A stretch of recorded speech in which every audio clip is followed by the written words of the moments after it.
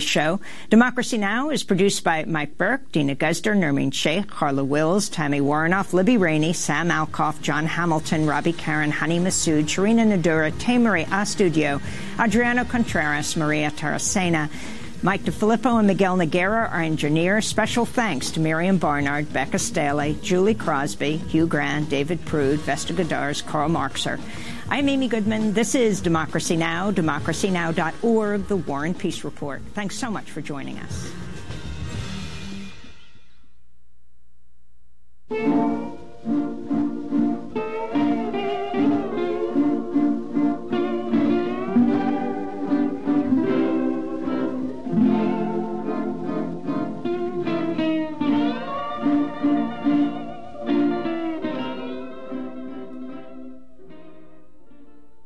Good morning, Portland.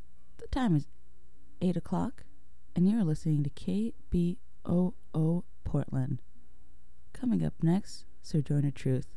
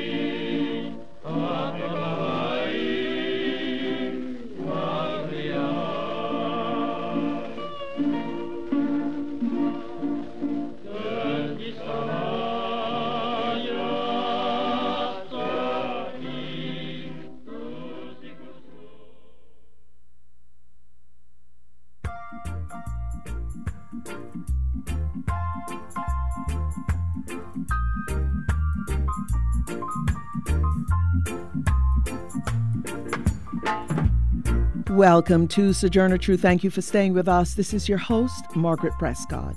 Today, we continue our 6-part series, Conversations in Southern Illinois. It is part of an occasional Sojourner Truth series on bridging the rural-urban divide in the United States. Today, as part 2 of our Conversations in Southern Illinois series, you will hear from Clint Heisey. He has lived in Southern Illinois for 46 years. He has worked as a logger, ran a mechanic shop, worked as a coal power plant worker, and has also been a caregiver. He has also spent time as a single dad. We live in a global world. We're all interrelated. So on Sojourner Truth, we work to bring directly to you news and views on local, national, and international policies and stories that affect us all. And we draw out how those of us most impacted, women, communities of color, and other communities are responding. We also discuss the interrelationship between art and politics. Now we will hear from our Conversations in Southern Illinois series, today featuring Clint Heisey, a longtime resident of rural Southern Illinois. In the group discussion, you talked about the sludge that was brought in from Chicago, was it? Right. To this area. Yeah. Just say a bit about that. What was it? What happened? Well, it was a venture. The Forestry Service had taken the contract to reclaim strip mine land. There's since mining is one of the bigger incomes that people have been able to do down here. What kind of mining? Traditionally, it was strip mine, where they take the top soil off, maybe the top 40 to 50 feet of soil, and mine a vein of coal. But that leaves a lot of debris, mountains of clinkers, and of course all the topsoil they remove after they're done. After the vein is finished mining, that's usually just left. Back in the 70s, they began to reclaim that. There was some grant money for the Forestry Service to do a trial. Chicago at that time was running out of space for their sewage. So they were going back to very old sewage lagoons, anywhere from 30, 40, 50 years old. And they liquefied the sludge. It was dried there, my understanding is. They would liquefy it, pump it into tank cars, and ship a whole trainload down here to southern Illinois. That's 350 miles. My job what at that... was in that sludge?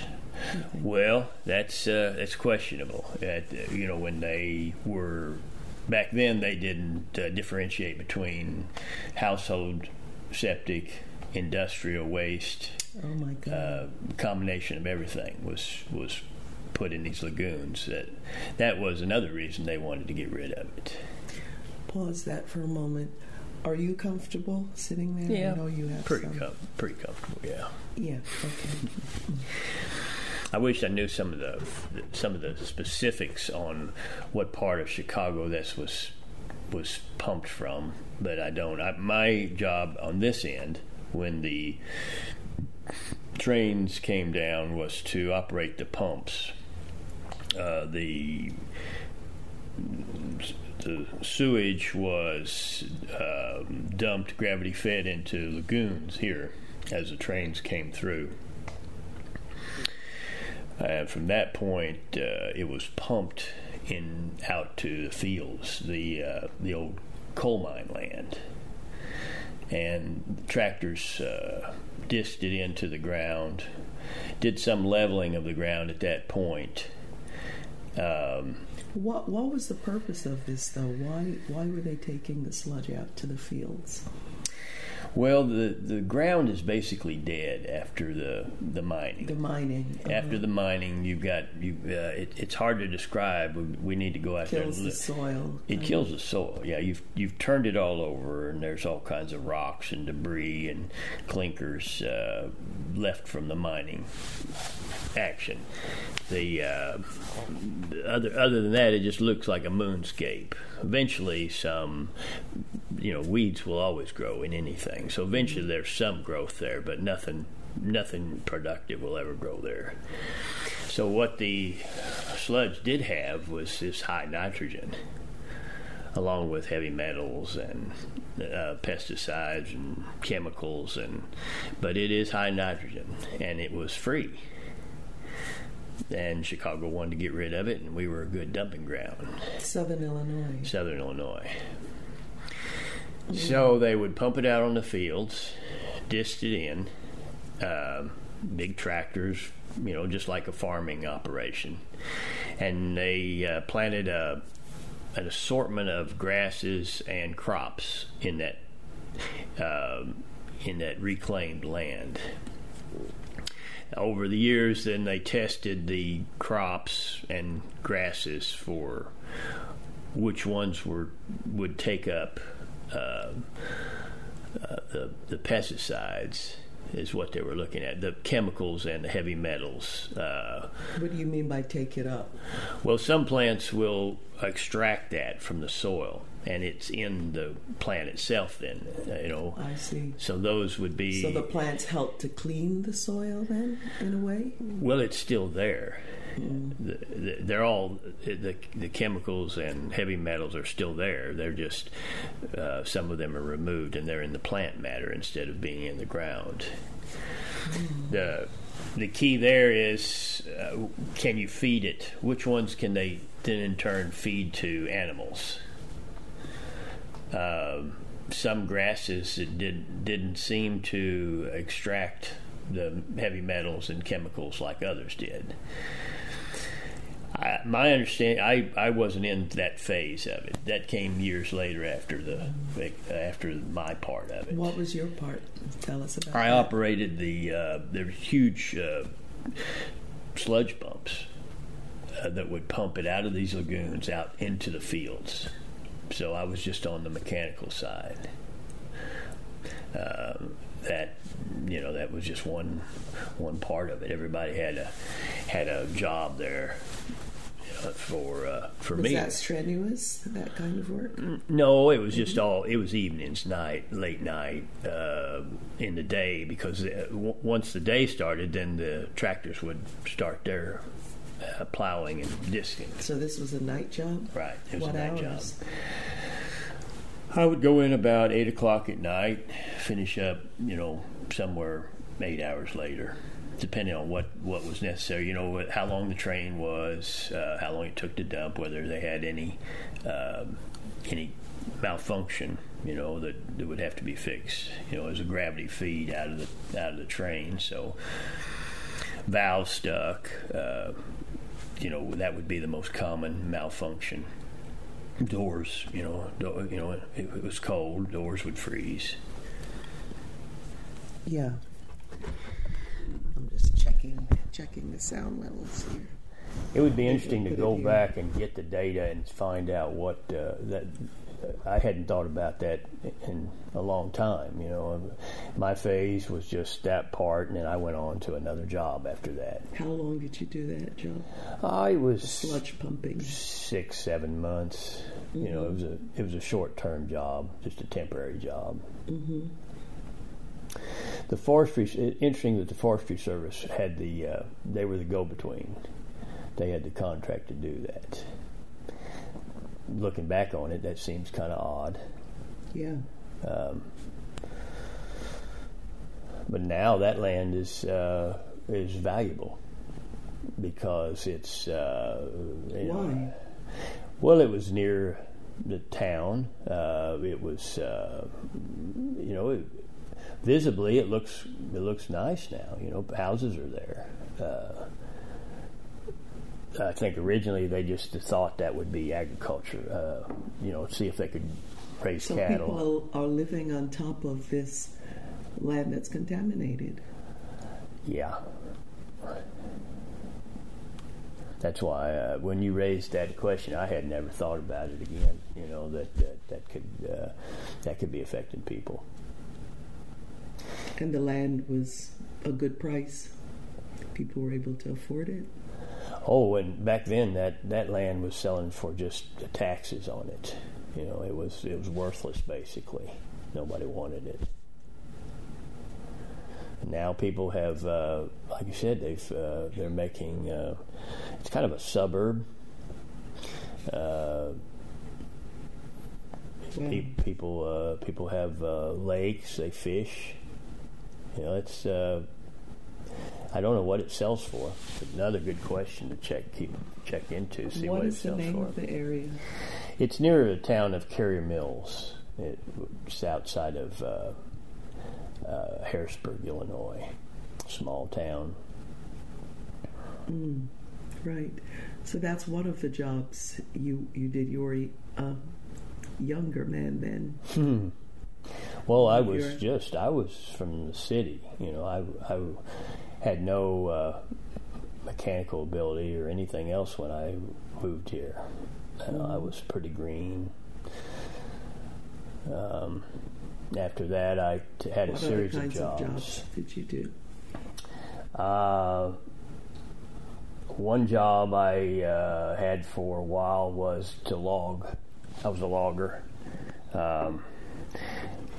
The land adjacent to me, the man died, and the family that inherited it sold the timber off of it. He needed help, and I needed a job, so I learned how to run a chainsaw then.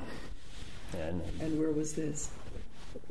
This was to the east of my property, just between here and the highway. It's about a 200-acre plot. Had quite beautiful trees. It was as close to virgin timber as we have down here at that time. So tell us the name of the area for people who are listening. That would be Hardin County, Illinois. Closest town we have is Herod,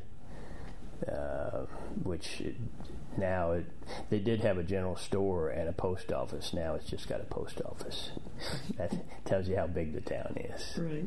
Two or three. The logging happened in that area. Right. Mm-hmm. Yeah, I worked for him for 7-8 months. Another short-term job. What was he doing with the trees, with the wood? The trees would be hauled to a lumberyard, sawmills. The initial phase is they would remove the smaller trees, leaving the large trees, the straight ones. He sold those to a veneer company. The large, beautiful white oaks would be turned into veneer for furniture, and those were harvested by a separate company. Mm-hmm. They would come in with a specially trained crews to lay down these big trees with minimal damage. So they were quite valuable back then, and still are. Yeah. And, a tall tree that's straight and 2 to 3 foot in diameter. No branches for 20 or 30 feet from the ground. That gives you a lot of veneer. What size area was logged? The first plot that I worked on was 200 acres. And he did a pretty as least destructive as possible removal. I'll say that for his. And I learned how to drive a log skidder, which is the machine that drags the logs out of the woods. You can drag basically you can drag 3 huge trees with this. It gives you some idea of what kind of machine it is. Mm-hmm. It'd have a winch on the back, cables where you attach it to the tree. So you're going to do some destruction pulling trees out of the woods, but you can minimize that by taking different pathways each time, so you don't leave the same erodible ruts. When you're falling trees, you get better and better at doing that, so you don't damage other trees that will take their place. There's a way to log conservatively and not completely destroy woods. It still does quite a bit of destruction, even at best. And you did this job for how long again? I think I was with him for 7 months. I ended up getting hurt on the job. That was the end of that job. How did you get hurt? What kind of it, and what type of injury did you get? We were logging a plot. It was also another pretty large plot. It was about a quarter mile. It's about 3/8 of a mile across. Several hundred acres again, and it was a rougher area than I had started with him on. It was hilly. It had a lot of. We talked about the poisonous snakes down here. It had a lot of copperheads and rattlesnakes there. Rougher ground. fact, we took to tell you how we did it, we would take the exhaust off the log skidder and turn it down to the ground so that as we drove over it, the vibration and noise from the exhaust would tend to run the snakes off. So we wouldn't have to deal with so many of them. One day I was cutting trees on an incline, and I had gotten better at that point. Again, if you never have done that kind of work, you don't. It's pretty dangerous work. I was lucky. I had been lucky quite a few times, but this time I had cut a large tree. I was using I don't know if your audience is familiar with steel chainsaws. It was a steel 051 with a 32-inch bar. So I had to pretty well come from both sides of this tree to cut it. So that's 60 some odd inches in diameter, to give you an idea what kind of tree it was. And in this case, it looked like a really good drop because I was on the incline, and you know that helps you. You know where it's going to go. It's not going to fall uphill, you Right. think. But as that was falling, something happened so quick I didn't even react to it. I think back now, and the next thing I knew, the tree was across my foot. My left foot was pinned to the ground. Oh. I didn't understand how it happened at the time. Later on, obviously I survived and I still have my foot. But what happened to the foot? What kind of injury did you get? Well, the problem was it was a while before they came and get the tree off of it.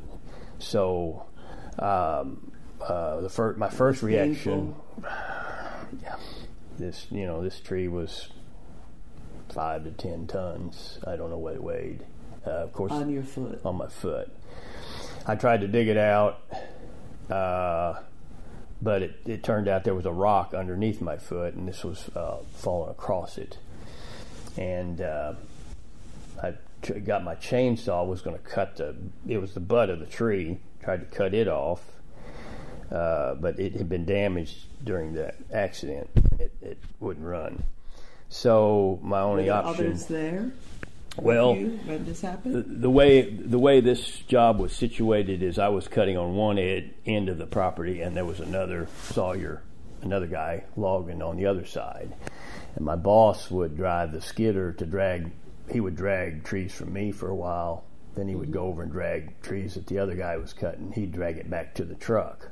So you were on your own. So I was on one side of the property, and I could hear him running their machines on the other end. Like I said, it was about 3/8 of a mile. So I started yelling and praying, and I knew approximately how long it took him for the trip from the other guy to the truck. It took about 5 minutes, the trip. So I could, and when he was running that skidder, I knew he wouldn't be able to hear me because the exhaust, like I said, it was like running a car with an open exhaust, only with a huge diesel motor instead of a little gas motor. So I would wait until he got to the truck, I'd yell, and then when he would take the trip back, he made 2 trips. So I'm judging 20 minutes, and I knew he was hooking up on the third trip. So I was yelling, and I heard the exhaust, heard him rev up the motor. So I thought, well, there's one more trip he's going to make before I can have a chance for him to hear me. And then I heard the exhaust. I heard him let it off the throttle, and shortly after that, they came running.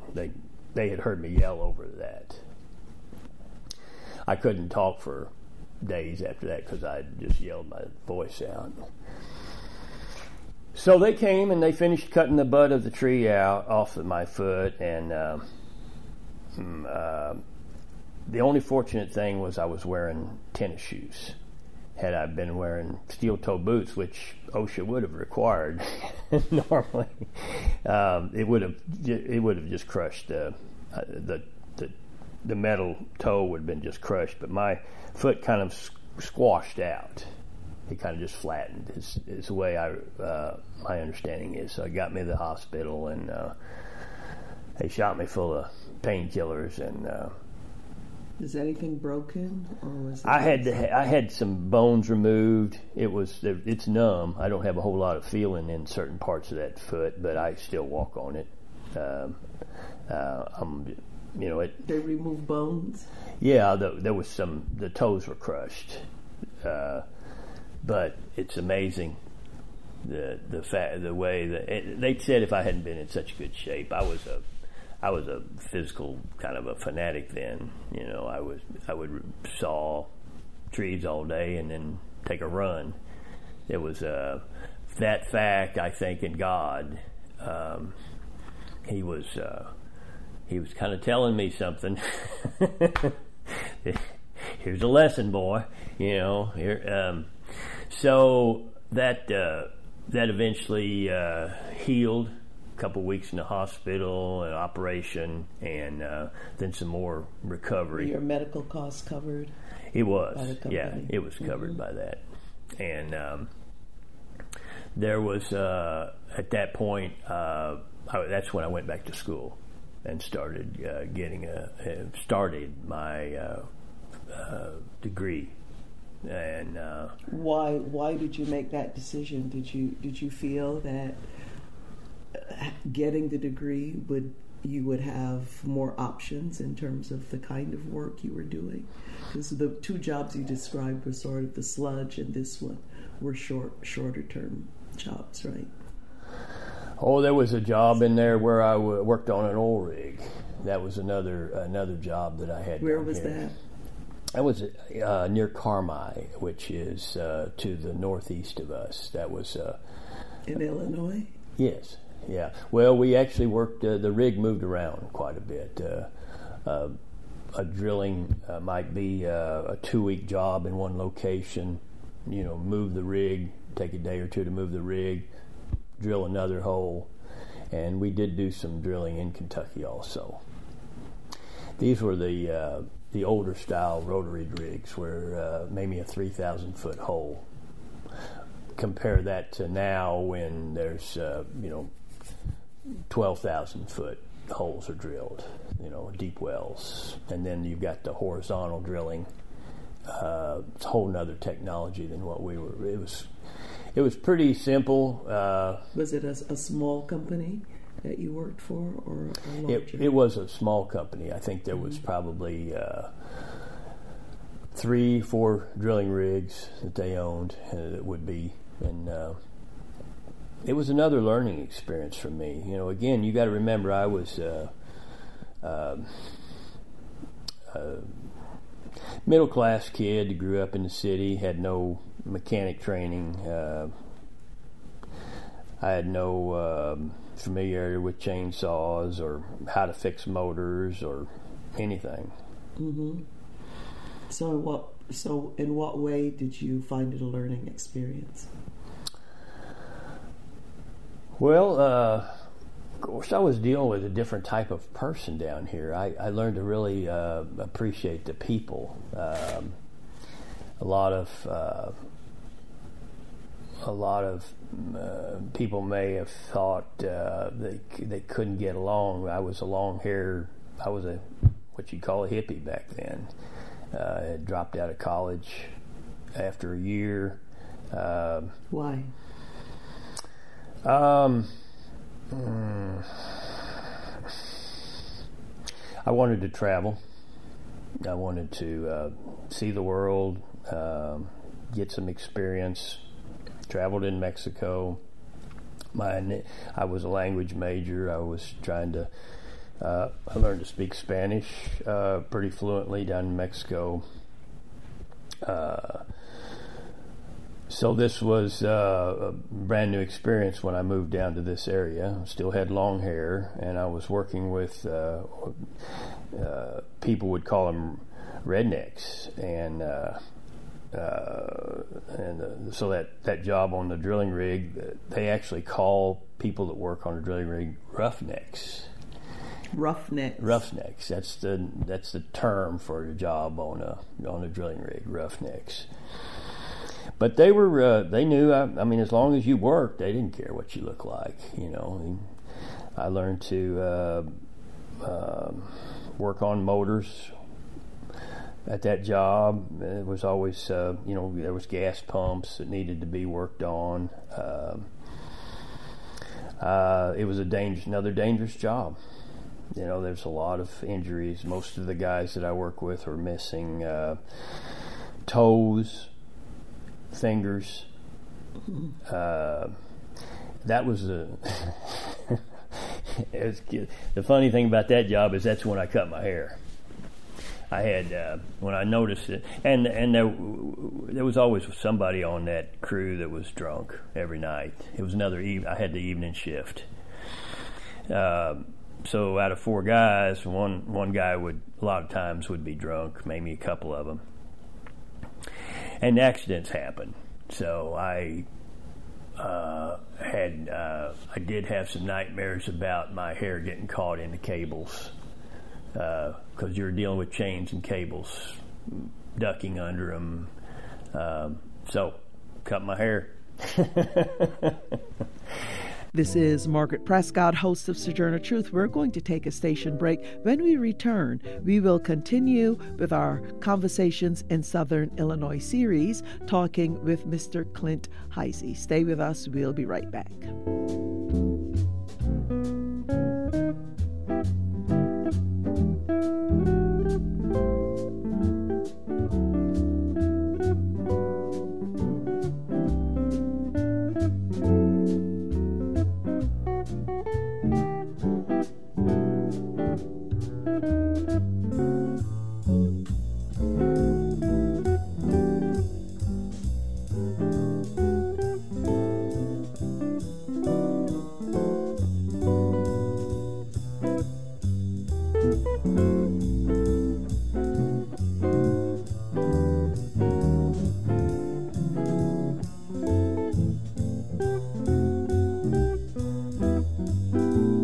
Welcome back to Sojourner Truth.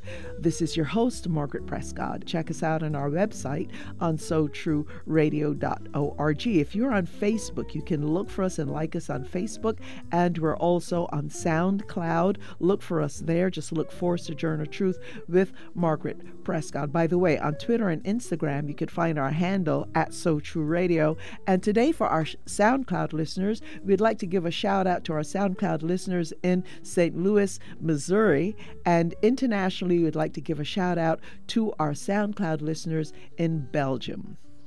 We now turn our attention back to our Conversations in Southern Illinois series, today featuring longtime Southern Illinois resident Clint Heisey. A lot of people may not realize, who haven't done this kind of work, is that in doing either the logging work or working on the oil rig, there's a way in which your body itself is on the line, isn't it? I mean, there's a risk involved in it, as you were saying. Guys were missing limbs. You had your foot crushed.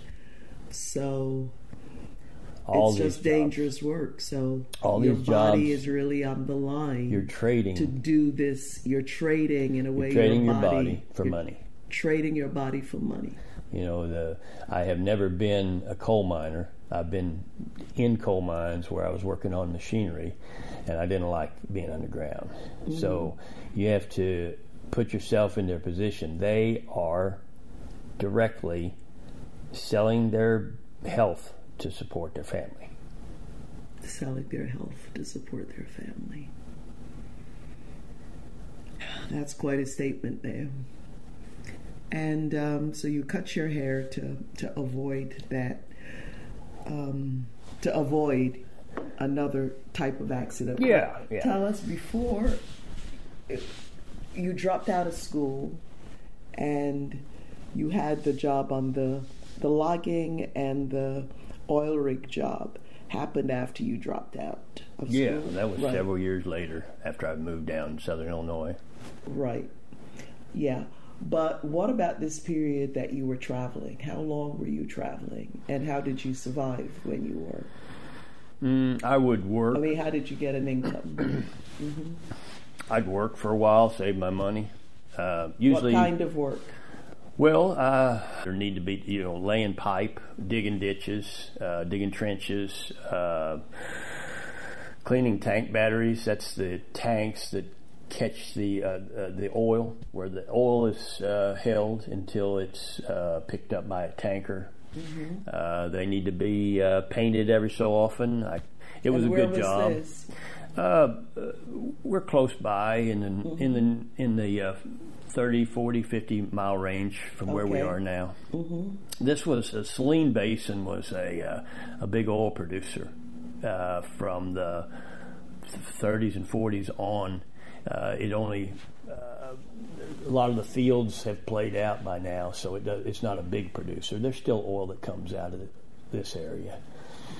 So that was these are the kind of jobs that unskilled worker can do. Yeah, I got that, but you wanted to travel, and that's about 40, 50 miles. No. Where else did you travel?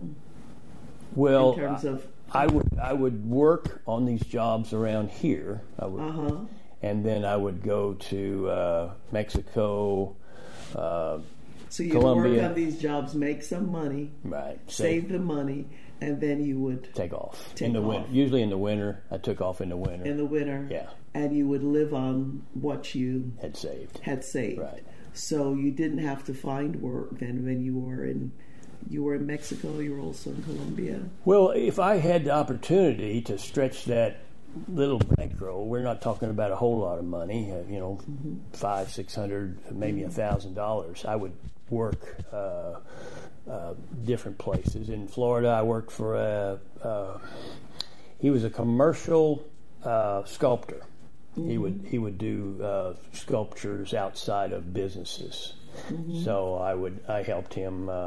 He was working a lot in concrete, and the raised beds that you saw out here.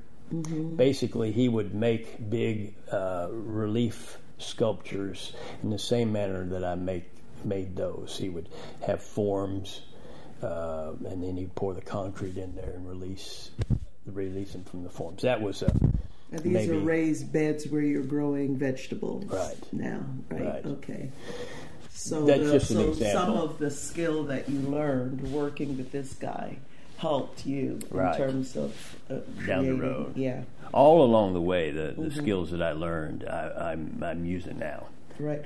Did you have any jobs that were not in the U.S. that you did while you were in another country, or not really? I taught English in Mexico. I had some jobs down there that helped me. I would trade room and board for English lessons. That was in. I was living in Oaxaca then, and I had an opportunity to teach in Mexico City, but it was just too dirty back then. It was Pollution-wise? Yeah, it was hard to breathe for me.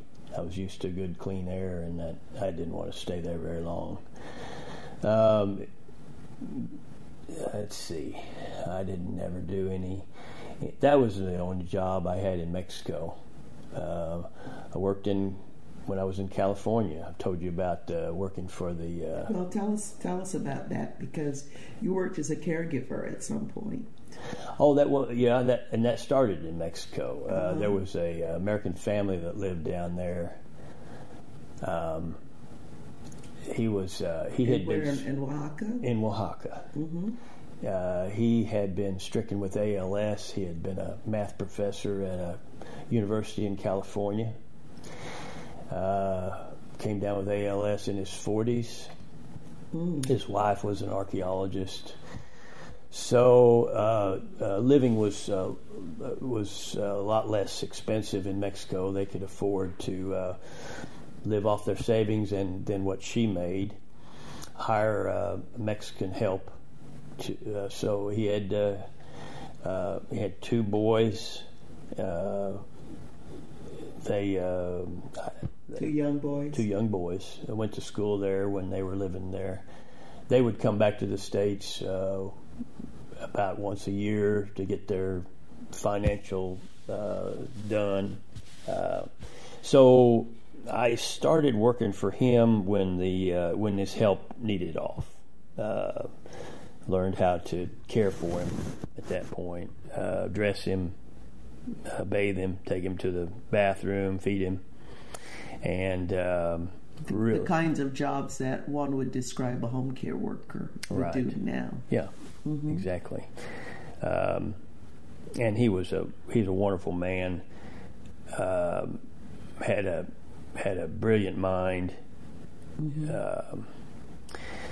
So that was just a temporary work, a day here, a day there, just to make a little money. And I enjoyed that. But at some point, I had run out of money and needed to come back to the States. I had waited a little bit too long. I had very little money left, so I was getting ready to hitchhike back. And it turned out he was coming back. They offered to let me ride with them, and I helped them, and they were bringing their Mexican helper. He had gotten papers so he could come into the States and stay with them. Right. So when we got to the border, something was wrong with his paperwork. They wouldn't let the helper in. And he had to be, they put him on a bus to go back home. I guess they couldn't straighten it out. And offered me a job to go with them to California. And as I didn't have any other plans, it seemed like a good opportunity. I had never been to California. I needed the money. I needed to work. So I traveled back with them and got to enjoy the Carmel area. That's where they rented a house there, and I didn't realize what a ritzy place I was staying in until later on. But I appreciated the beauty. The time I had off, I was able to go down and just sit and watch the ocean, and that was amazing for me. Being from the Midwest. Mm-hmm. But what were the days like? Like what? In terms of the work that you were doing, how many hours a day were you doing caregiving? I was basically with him anytime he was up. I would get him up in the morning, dress him. He could do a little bit of feeding of himself, but and he wanted to do that as much as he could. His problem was he was getting worse.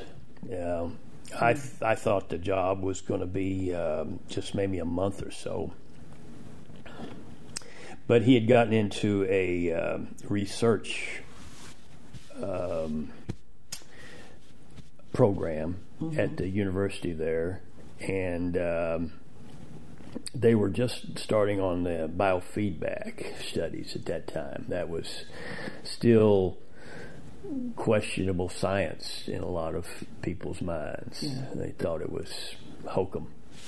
But they were doing some pretty advanced research, and he got in the program because he was losing circulation in his extremities.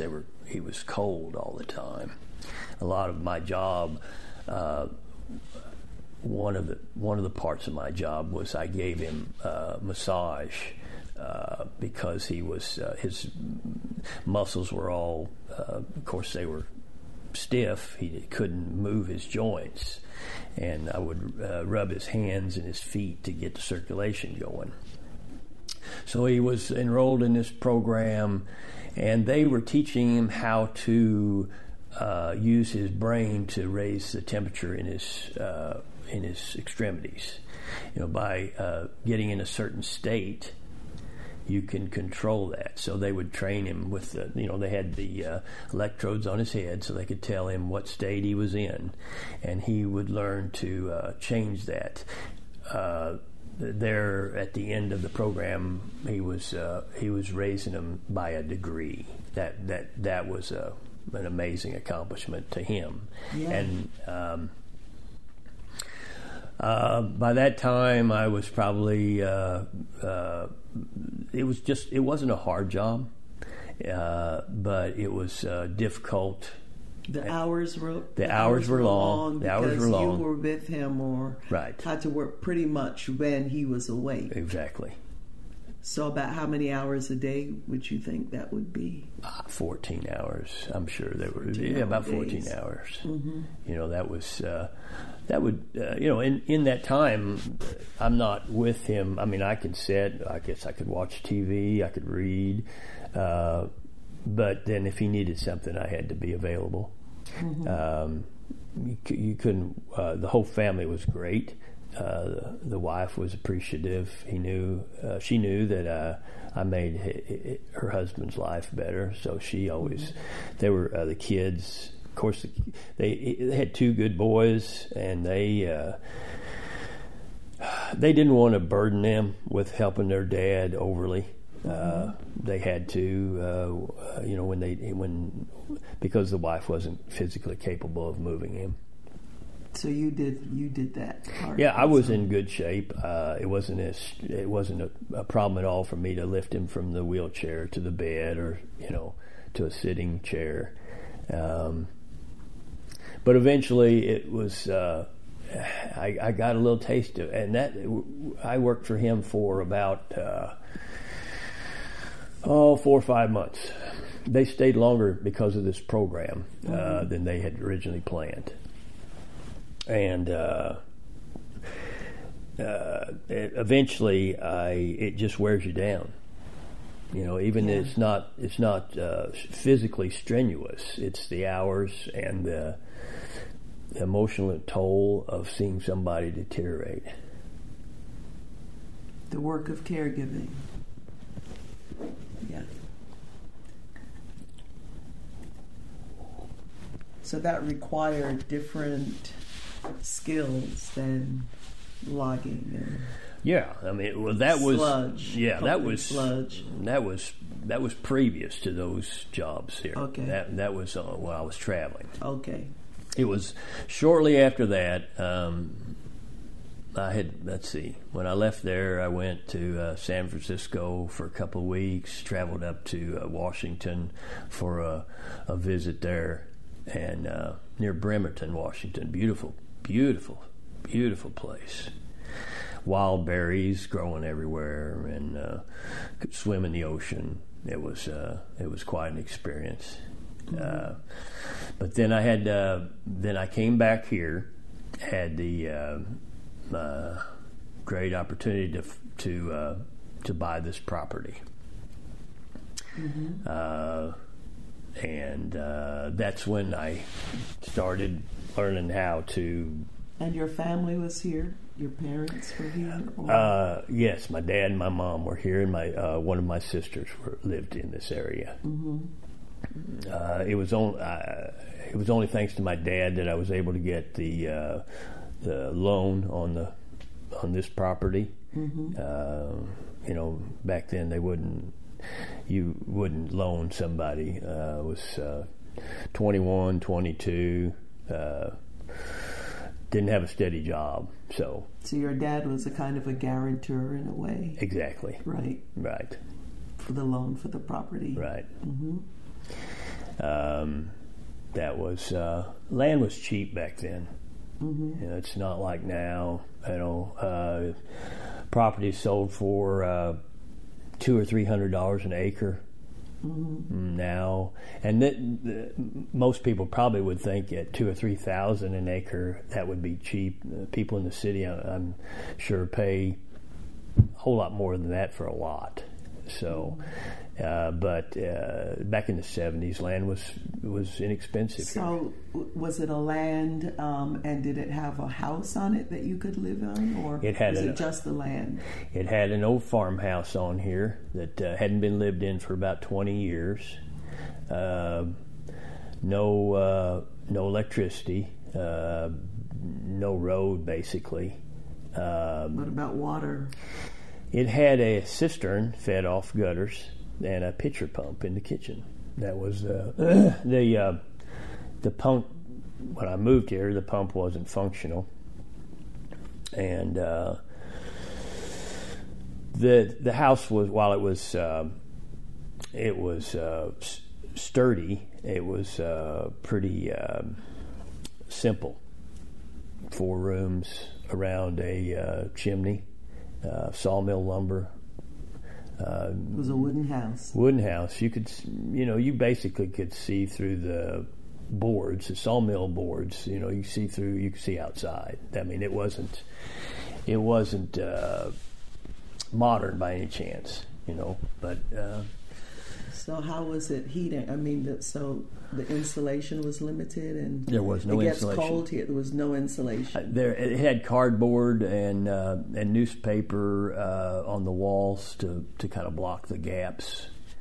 A lot of the original homes in this area were built like that, just sawmill lumber. People. It's amazing how they lived out, back then. Here, it was very, very simple. And hard life. There's a cemetery that is part of this property. Originally for the family, the Baldwin family grew up here. And when you look at the tombstones, you can kind of get a historical idea of what the life was like, how long they'd lived here. So the house was probably 60 or 70 years old at that point. It had several generations raised there. From the tombstones, you can see maybe when a disease came through and several of the children died at around the same time. By reading those tombstones, you can get an idea of the timelines of the life here. But nobody had lived there for 20 years when I moved, and so I had to rebuild the house, put in a water system, and that's when I became interested in solar power. I couldn't afford putting in the water. So, in rebuilding the house, I mean, did you have? Were you able to take showers in the house? Was there? No. You had running. Right. Okay. No. We had an outhouse. I built an outhouse. Had to build an outhouse.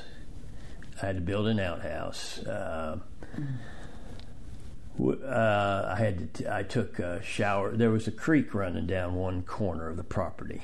At that time, originally, that's how I bathed and hauled water from the creek for drinking. Even in the winter? Well, you got to remember, I was still at that stage. I was still traveling. Mm-hmm. I would leave when it got cold. When it got cold. I would leave when it got cold. Yeah. So the progression was several years after that. I would work on the house and then leave when it got cold. I got the water system fixed, and a very simple power system at that point, because I couldn't afford to have power run back here. It was quite a burden to pay for the place, and running power back 1.25 miles off the road was expensive. We're out of time. Today's show produced by me, that's Margaret Prescott. I'd like to thank the Sojourner Truth team, including assistant producer Romero Funes and today's audio engineer. I'd also like to thank the Global Justice Ecology Project. If you'd like a copy of today's show, you can contact the Pacifica Radio Archives at 1-800-735-0230 or go online to pacificaradioarchives.com. And remember to visit our website, sotrueradio.org, and follow us on Facebook, Twitter, and Instagram at SoTrueRadio. Thank you for listening. This is your host, Margaret Prescott.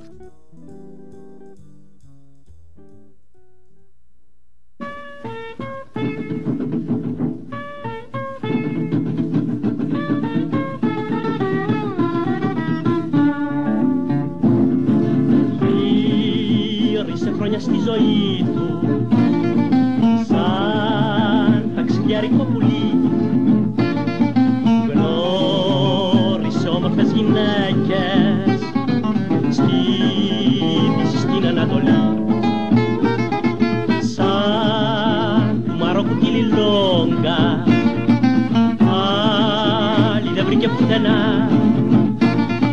Τέτοια Λιλόγκα δεν ξανά είναι σ' όλου του κόσμου τα στενά.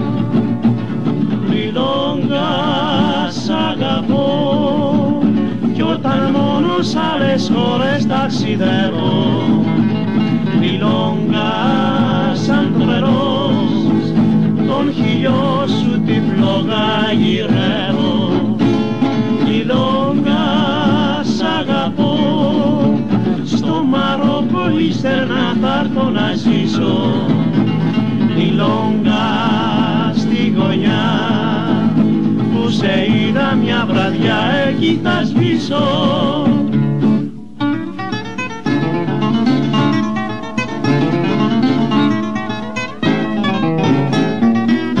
Λιλόγκα μου, τέτοιο κόρμι, τα αναζητώ μες στη ζωή κάθε στιγμή. Λιλόγκα σ' αγαπώ στο Μαρόκο ύστερνα θα έρθω να ζήσω. Λιλόγκα στη γωνιά που σε είδα μια βραδιά εκεί θα σβήσω.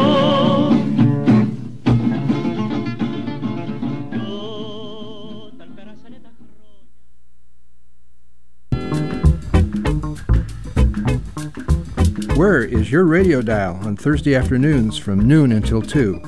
90.7 FM is the place to be. Twice a month, DJ Charlie presents the World Beat Connection with the hottest Afro-Caribbean sounds in Portland Radioland. Reggae, salsa, soca, New Orleans Afro-funk, Haitian compa and rara, and Antillean zouk share the airwaves with African high life. Afrobeat, Congolese soukous, Malian blues, juju, and South African kwaito, among the other great styles. Traditional and modern expressions are all included. On alternate weeks, check out Top Rankin' Reggae and Dancehall with Shocks of Sheba show, hosted by Teresa and Michelle. Any week, Thursdays at noon is sure to move ya.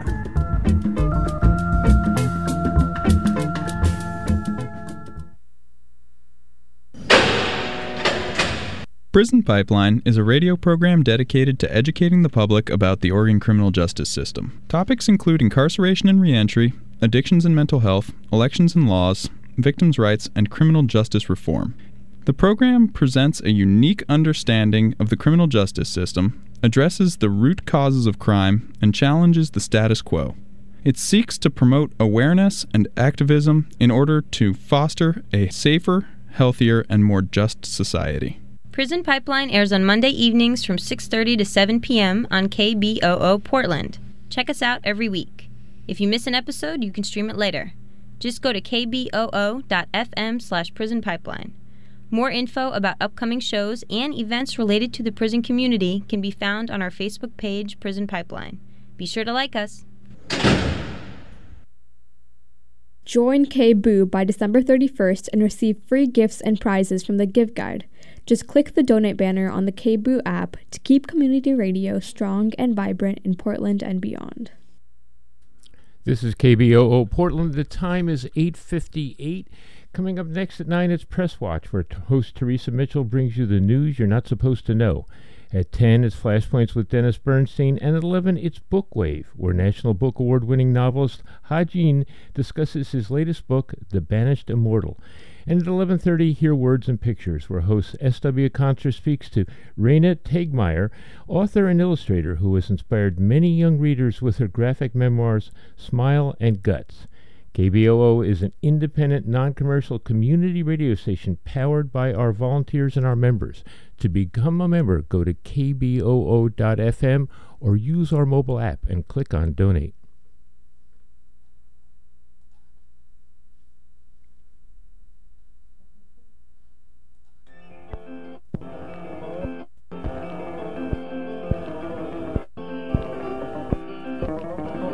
Be sure to tune in to Radio Lost and Found. It's the show that puts the OO in KBOO. Radio Lost and Found is a 2-hour mediascape of found sounds, forgotten records, outre recordings, and more. Coming to you every second and fourth Thursday from 10 to midnight, right here on KBOO. You're listening to KBOO Portland on 90.7 FM, K2A2BH Philomath on 104.3 FM, and K220HR Hood River on 91.9 FM, and on the web at kboo.fm.